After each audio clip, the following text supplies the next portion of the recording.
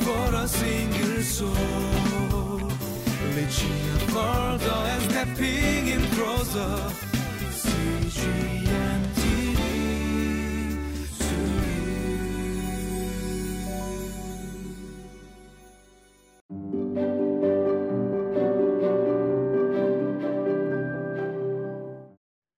It seems like one of those days that Mr. Rogers talked about.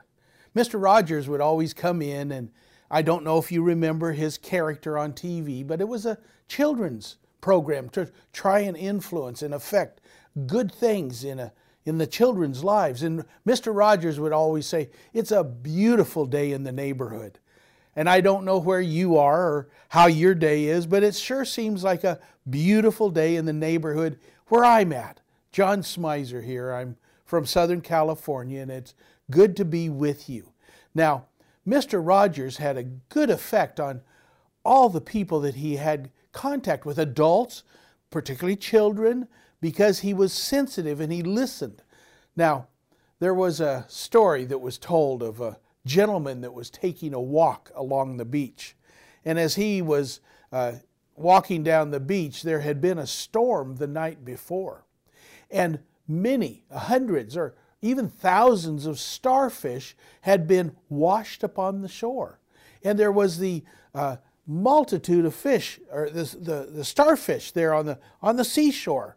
And as he walked along, he noticed on down the shore, there was a young boy playing. And that young boy, he would pick up a starfish and he would throw it out into the ocean. And as the gentleman neared the young boy, he says, "What are you doing?" I'm helping these starfish." And the gentleman says, "But you can't help all of these starfish." And the young boy says, "You're right, I can't help them all. But I did for that one." And it's in our lives ways that we can affect good things in people's lives. We can't affect everybody, but those that come near us, those in our neighborhood.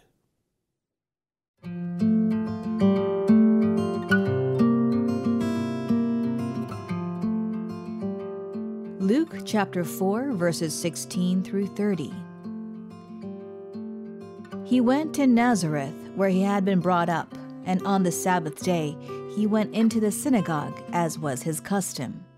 He stood up to read, and the scroll of the prophet Isaiah was handed to him.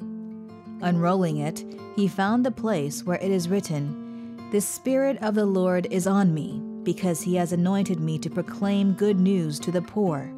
He has sent me to proclaim freedom for the prisoners and recovery of sight for the blind, to set the oppressed free, to proclaim the year of the Lord's favor." Then he rolled up the scroll, gave it back to the attendant, and sat down. The eyes of everyone in the synagogue were fastened on him. He began by saying to them, "Today the scripture is fulfilled in your hearing." All spoke well of him and were amazed at the gracious words that came from his lips. "Isn't this Joseph's son?" they asked.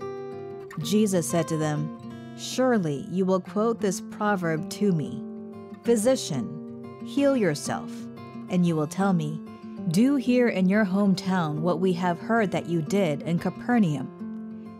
Truly I tell you," he continued, "no prophet is accepted in his hometown. I assure you that there were many widows in Israel in Elijah's time, when the sky was shut for 3.5 years, and there was a severe famine throughout the land. Yet Elijah was not sent to any of them, but to a widow in Zarephath, in the region of Sidon. And there were many in Israel with leprosy in the time of Elisha the prophet, yet not one of them was cleansed, only Naaman the Syrian." All the people in the synagogue were furious when they heard this. They got up, drove him out of the town, and took him to the brow of the hill on which the town was built, in order to throw him off the cliff.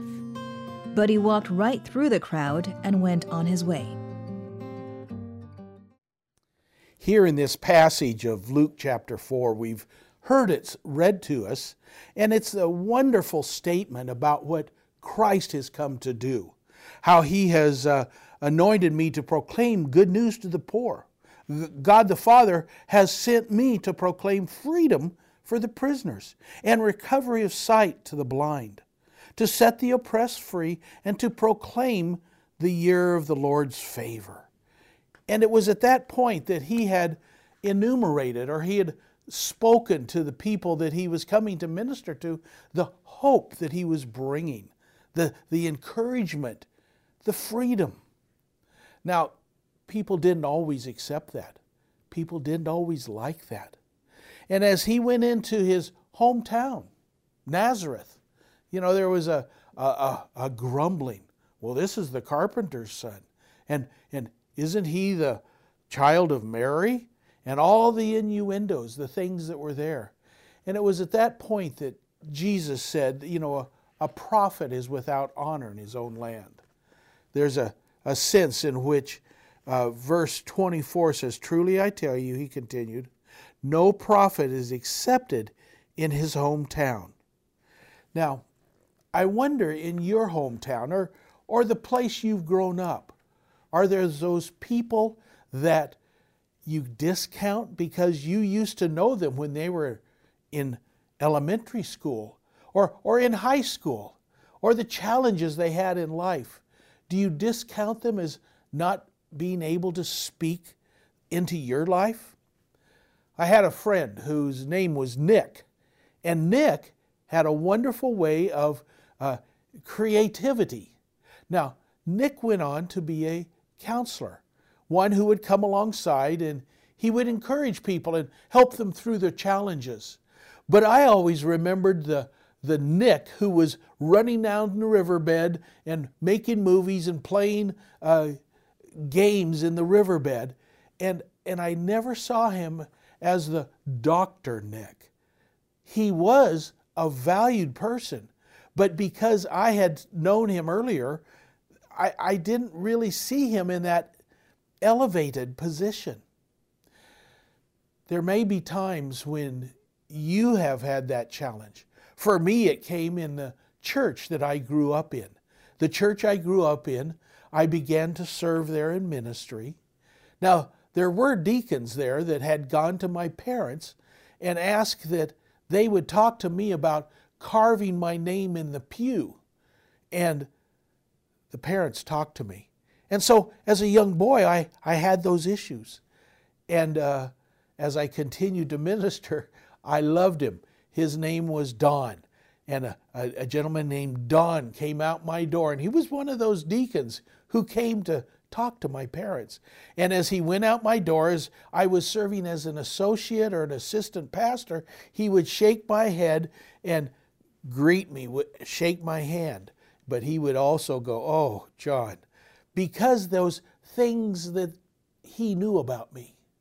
Now, in Christ's life, there were those areas that, as he was growing up, not that he carved his name in the pew, I don't mean that, but I mean that there were those things that people had thought about him and the games he played and the ways he had touched other friends' lives, that people in some ways could not see him as the Messiah, the one promised by God, who was going to deliver Israel.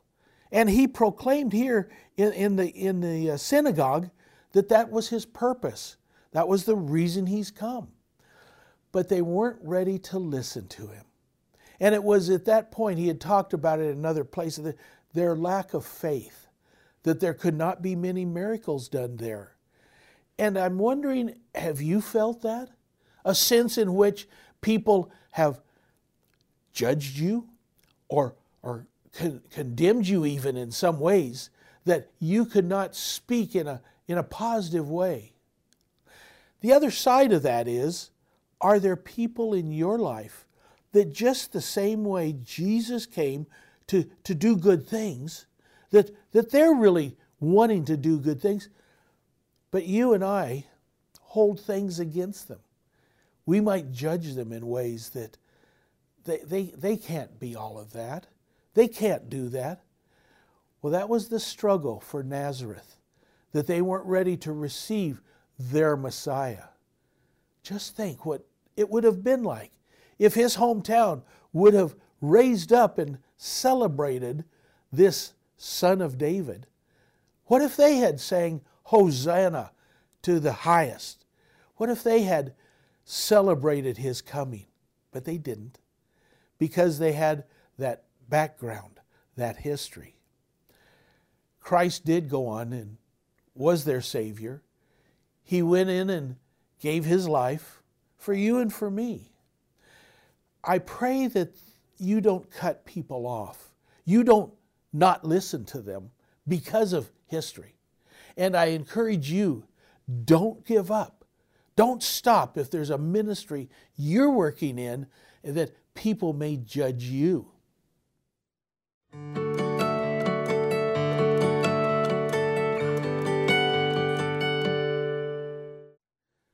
Today, as we live life, I want to encourage you, as Jesus came, and he came to touch people's lives who came to him, who were calling on his name. When those who were blind would call out his name, he would ask them to be brought to him. Those children that the mothers brought, he blessed them. For those who were sick, he healed them. What is it in your life today that Christ can do to lift you up? Draw near to him. Don't be like those who were in Nazareth who, I tried that one time and I didn't really find it that effective. It's a relationship with God. It's a relationship with his Son, Jesus Christ. And it's through the power of the Holy Spirit that we live our lives. Draw near to him, and he will bring freedom, and he will heal, and he will lift you up. Let's pray. Heavenly Father, today, we thank you that you sent your only begotten Son.